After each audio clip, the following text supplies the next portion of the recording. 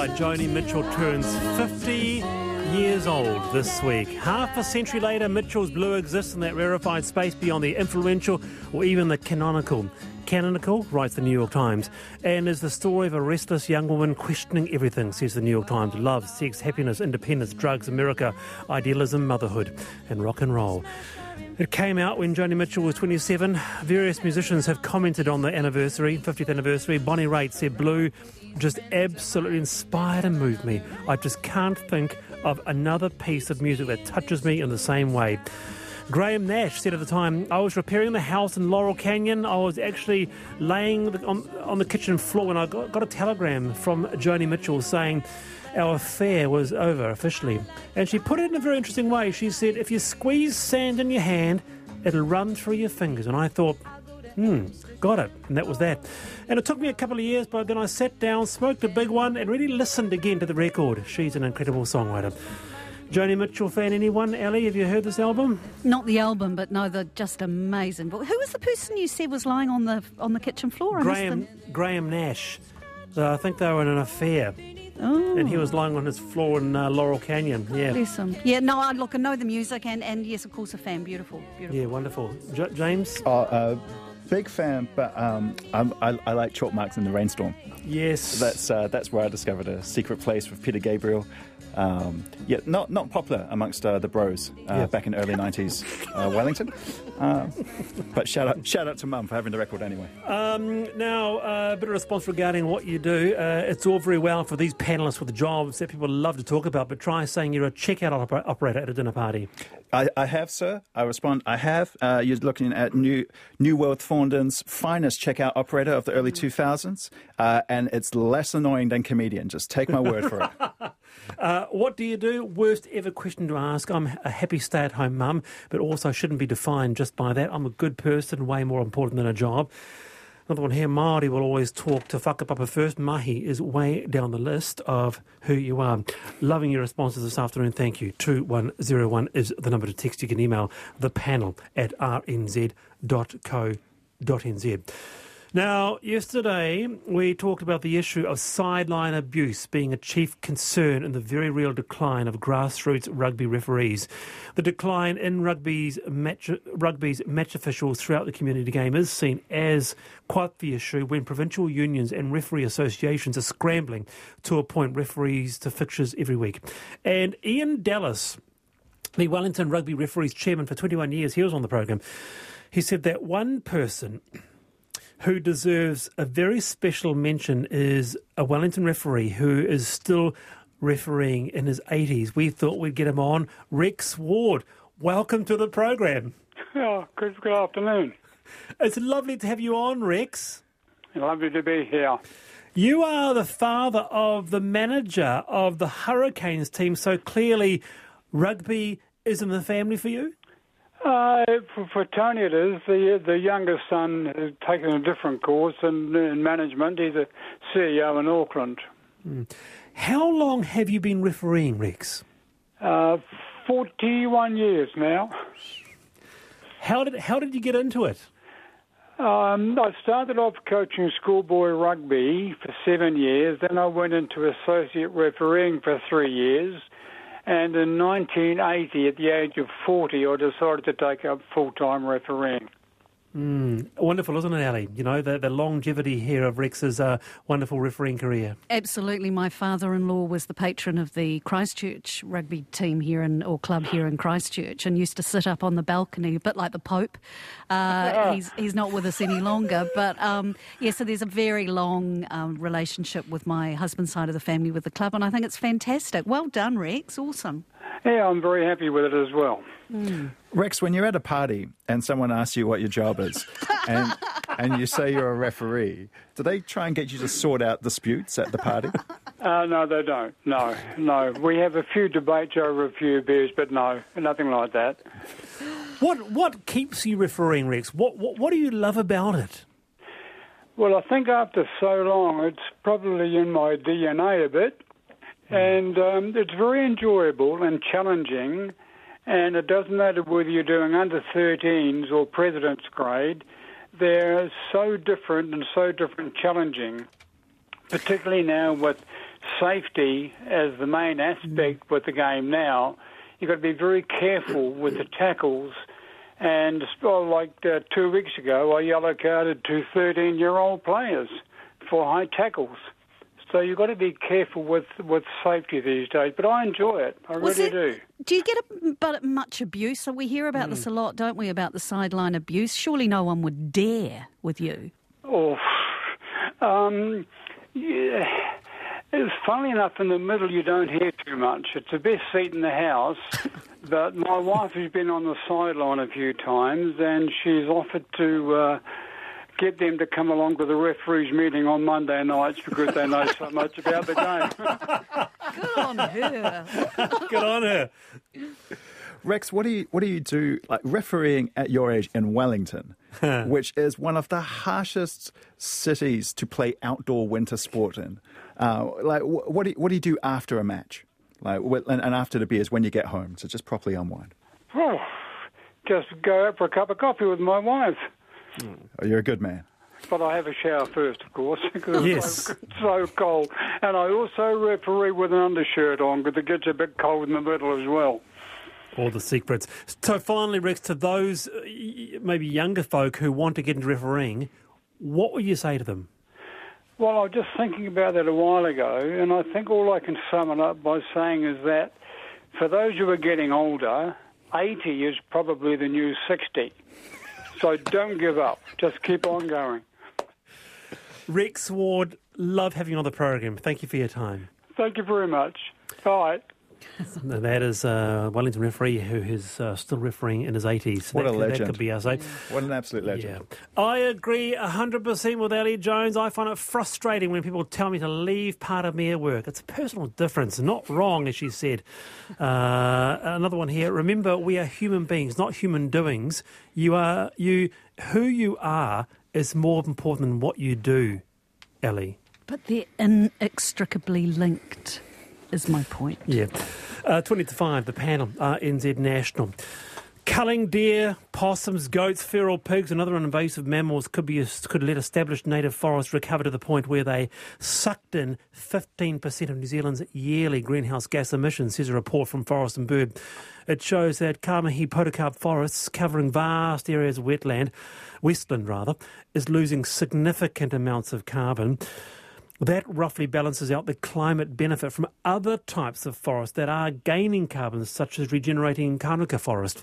And there's a reason why this significant carbon loss is happening. So to discuss that, the key author of the report and former Forest and Bird Chief Conservation Advisor Kevin Hackwell joins us. Kia ora, Kevin.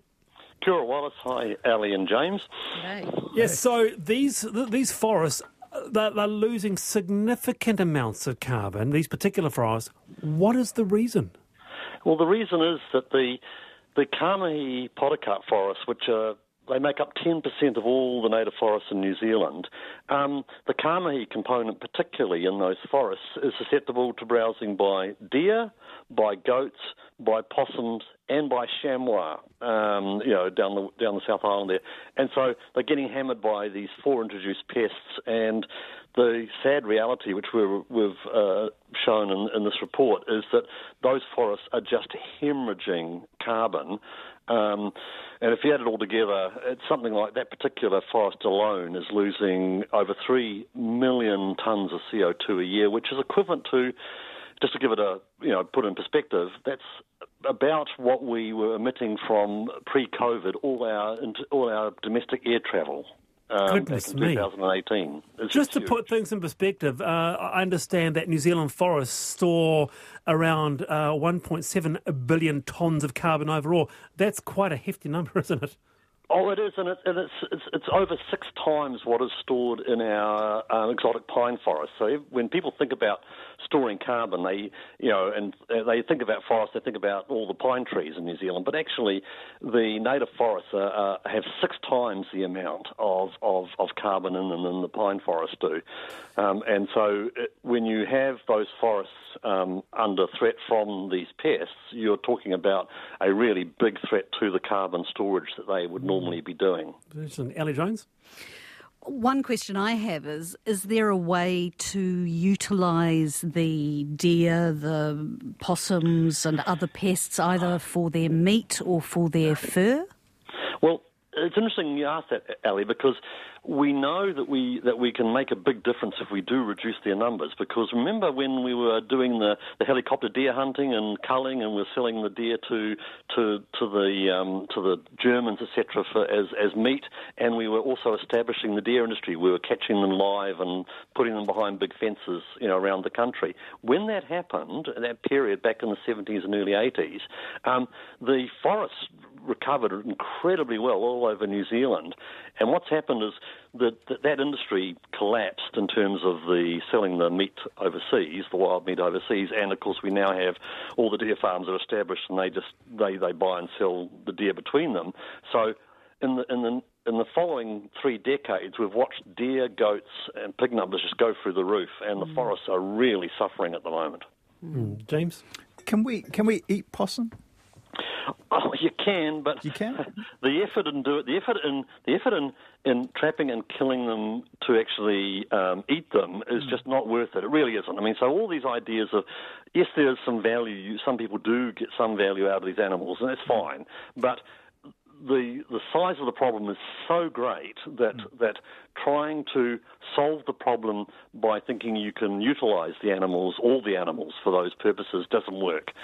You may be able to get a little bit at the edge, that's fine, and good on anybody who does, but the reality is we're talking about, say, these forests on the west coast. They're on rugged country. There's no way that we're going to successfully do that again. There aren't the markets. We just need to get in there and control them. That's commercial hunters, it's recreational hunters. Everybody needs to be doing their bit. Kevin, I'm just wondering, though, but in general, overall, our forests across Aotearoa are in balance, right? They suck in around the same amount of carbon dioxide as they release. So really, what's the issue? Well, no, the issue there is a good question, Wallace, because the issue is if we didn't have them being munched through by all these introduced pests, they would be, on average, they'd be accumulating carbon. They'd be helping us and the climate. And this is it. So what we've got is a balance at the point that we have all these pests doing this amazing amount of damage. Get rid of those pests, and instead of being in balance, they would be actually busy absorbing more carbon. They'd be helping us and the climate really well, and that's what they should be doing, and that's what we need to reinstate. Would some sort of television reality program called The Great Kiwi Shootouts maybe help motivate people? Your ideas, James, just firing. And luckily we have a really active recreational hunting sector. We just need to encourage them, but the reality is they can't get to everywhere by any stretch, and the government is going to need to invest. We need to have the Department of Conservation, which manages a lot of these forests. They need to be doing it on a serious way, just like we're doing the predator-free. We need to be doing the pest-free, and we need to be encouraging the private landowners who have these forests or tussock grasslands or the wetlands. We need them to be encouraged to do the pest control. Very interesting report there. Thank you for coming on to talk about it. That is a former Forest and Bird Chief Conservation Advisor, Kevin Hackwell there. So, yes, we're losing significant amounts of carbon in our Kamahi Potocarp forest because of all the pests, stoats and such wise. Now, a surprising amount of response actually regarding how you define yourself in your work or not. And here's a nice one for you, Ali. Trish and Shirley says, Ali does so well at what she does because of the person she is. She is so inspirational to so many people in Christchurch. Her personality allows her to be effective. So there you go. That's one that perhaps... that's lovely. Thank you. It's a nice little text here. But this one here is I'm going to call the text of the afternoon, and here it is. I went from being a partner in a law firm to a stay-at-home dad. I now have a real appreciation for the way we unsee those who do not hold down work in quote-unquote recognised interesting areas. We do need to get more creative in how we interact with each other beyond work stories. So we might even come back to that topic later in the week. James, Nokise, Ali Jones with me this afternoon. Or thefts of catalytic converters are on the rise in Canterbury, with police saying they are being targeted because of the valuable metals they contain, reports Hannah McCallum and Stuff. So what is causing the rise in interest in catalytic converters, and indeed, what are they? Susan Billsborough is the president of the New Zealand Association of Metal Recyclers. Susan, welcome to the program. Thank you, Wallace. Nice to be here. Good to have you on the panel. And has your industry noticed this? Yes, it has. We haven't particularly at the business that I work in, but it is very prevalent throughout the industry and certainly in Christchurch. We're getting quite a few reports from the police about bulk stealings, either from new vehicles or older ones. Goodness, why have they been targeted? Well, they are really valuable as a scrap metal item. Obviously, nowhere near as valuable as they are to purchase new, but they're basically part of your exhaust emission system, and it has basically a catalyst of very high value metals such as rhodium, palladium, and platinum in there, and that's really what creates the value. So that's basically a coating on a ceramic, and that helps to break down the exhaust fumes into something a little less toxic. So if you can take that little piece of steel, it's usually a stainless steel little bit on the exhaust, you then got this honeycomb piece in the middle, and the valuable metals can be re-extracted from that. So they do have a decent scrap value. Good. And that is the reason why most people steal. Heard about this, Ellie? No. He was just asking. Wallace was just asking if I'd heard about it. No, I haven't, and I misread this when you sent it through. I thought it was a what's the flux capacitor from Back to the Future? So I read it. And I thought, geez, people are stealing the flux capacitor. How's the DeLorean going to get through? But no, in all seriousness, no. I've heard this with regards to copper piping, especially when a lot of the houses were demolished in Christchurch after the earthquakes, and some of those bits and pieces were taken for the value of the metal. But I've not heard it in these, no. James? I'm generally curious. Are these in all cars? They are in most more modern vehicles, particularly. It needs unleaded petrol to work most effectively, so you don't tend to find them a lot in diesel, although some diesel work have a slightly different version of them. So they should be in most modern cars. Because I'm just thinking of our listeners who perhaps don't have access to, security lights or, ways to protect their cars. Is there anything that they can do if they're concerned about, it's a very specific item. Yeah, it is a very specific item. Obviously, the further off the ground your car is, the easier it's going to be to sort of slide underneath and cut it off. So it just needs a basic cutting tool to cut through it.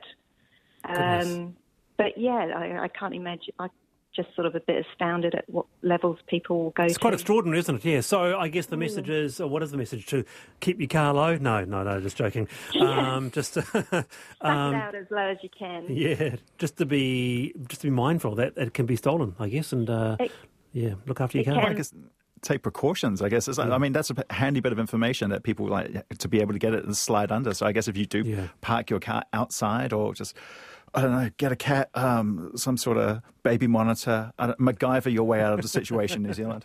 Susan Billsborough, thank you for your time. Appreciate it. Susan's the president of the New Zealand Association of Metal Recyclers. Now, just a couple more pieces of email feedback for you, because there's been so much this afternoon, particularly around what we do. I cannot believe the difficulty Wallace has of comprehending that some individuals are actually able to happily identify themselves with their work because they are emotionally and intellectually integrated human beings. Yeah, get him. Rare these days, I know, when so many people have the mentality of mercenaries, or they subscribe to some notion that there's work and then there's life. What Ali has is integrity. So thank you for that. Another one here. Is it from a sister? I think it's well, from a I don't know who's it from, but I hear you. Another one here. A lot of what I do is dutiful. I support my husband, children and family, and I do a lot of unrewarding dog work, this person writes. I would like to think that I don't have to be inextricably linked to all the work I do most of the time. It doesn't define me. I intentionally give myself so that others can do their work. I'm a great writer. I'm funny. I'm warm. I'm a generous person. And I'm a huge voluntary supporter of the arts and mental health in our community. Thank you for those. I appreciate it. Now, there are new puppets of 4 politicians who were revealed at the Backbenchers pub in Wellington last night. The latex figures depict a new version of Prime Minister Jacinda Ardern, and for the first time, puppets of the ACT leader David Seymour, National Party leader Judith Collins and Green MP Chloe Swarbrick. The Judith Collins puppet features, for example, a raised eyebrow, and if you look closely, there appears to be blood on her hands. I didn't know that. While Chloe Swarbrick has a bow and arrow and a cannabis badge. She said she was lucky that it wasn't a bong, but with us now is the creator of the puppets, Bryce Curtis. Kia ora, Bryce. Good afternoon, how are you? I'm very well. Look, how far do you go back with these puppets? I go back a wee while. I originally got to know Richard Taylor back in 1992, when he was working on Brain Dead. This is Sir Richard Taylor from Lord of the Rings, this is from Weta. Yep, yeah. Sir Richard Taylor.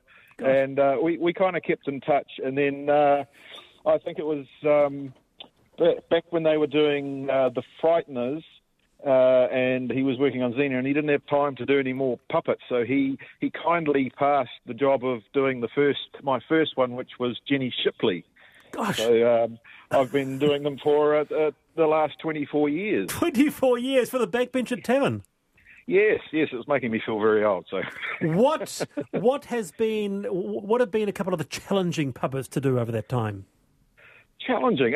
Well, they're all challenging in their own right. It's always about trying to get that likeness, and obviously Jenny was my first one, so there was a certain amount of trepidation and trying to get something that not only looked like her, but appealed to the public. So, but each of them had their own challenges, I guess. Yeah. Do you have a favourite? Stands out. Do I have a favourite?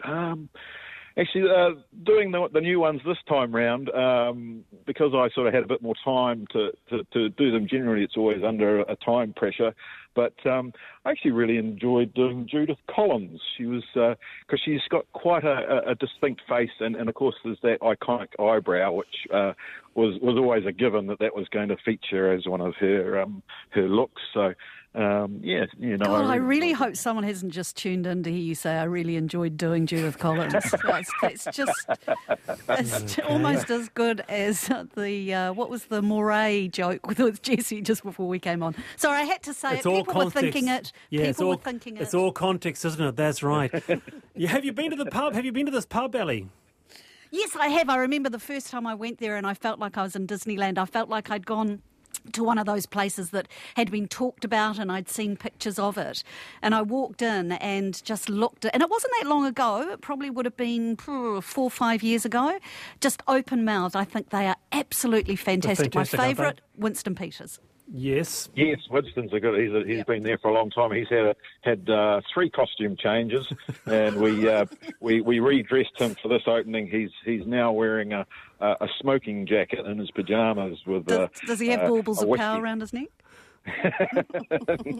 But then now it looks like he's going to maybe make a comeback. So who knows? James, you know the pub, of course. Yes. I've been illicit there many a night. I'm curious. Do the politicians know what you look like?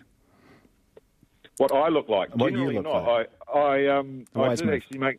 I usually stick to the background, but last night I did actually make the effort to go and speak with each of them prior to. And just sort of prepare myself mentally and them for what was about to be revealed. So, but they were all very nice, and yes, Judith in particular was very complimentary after her one was unveiled. So, what did she say?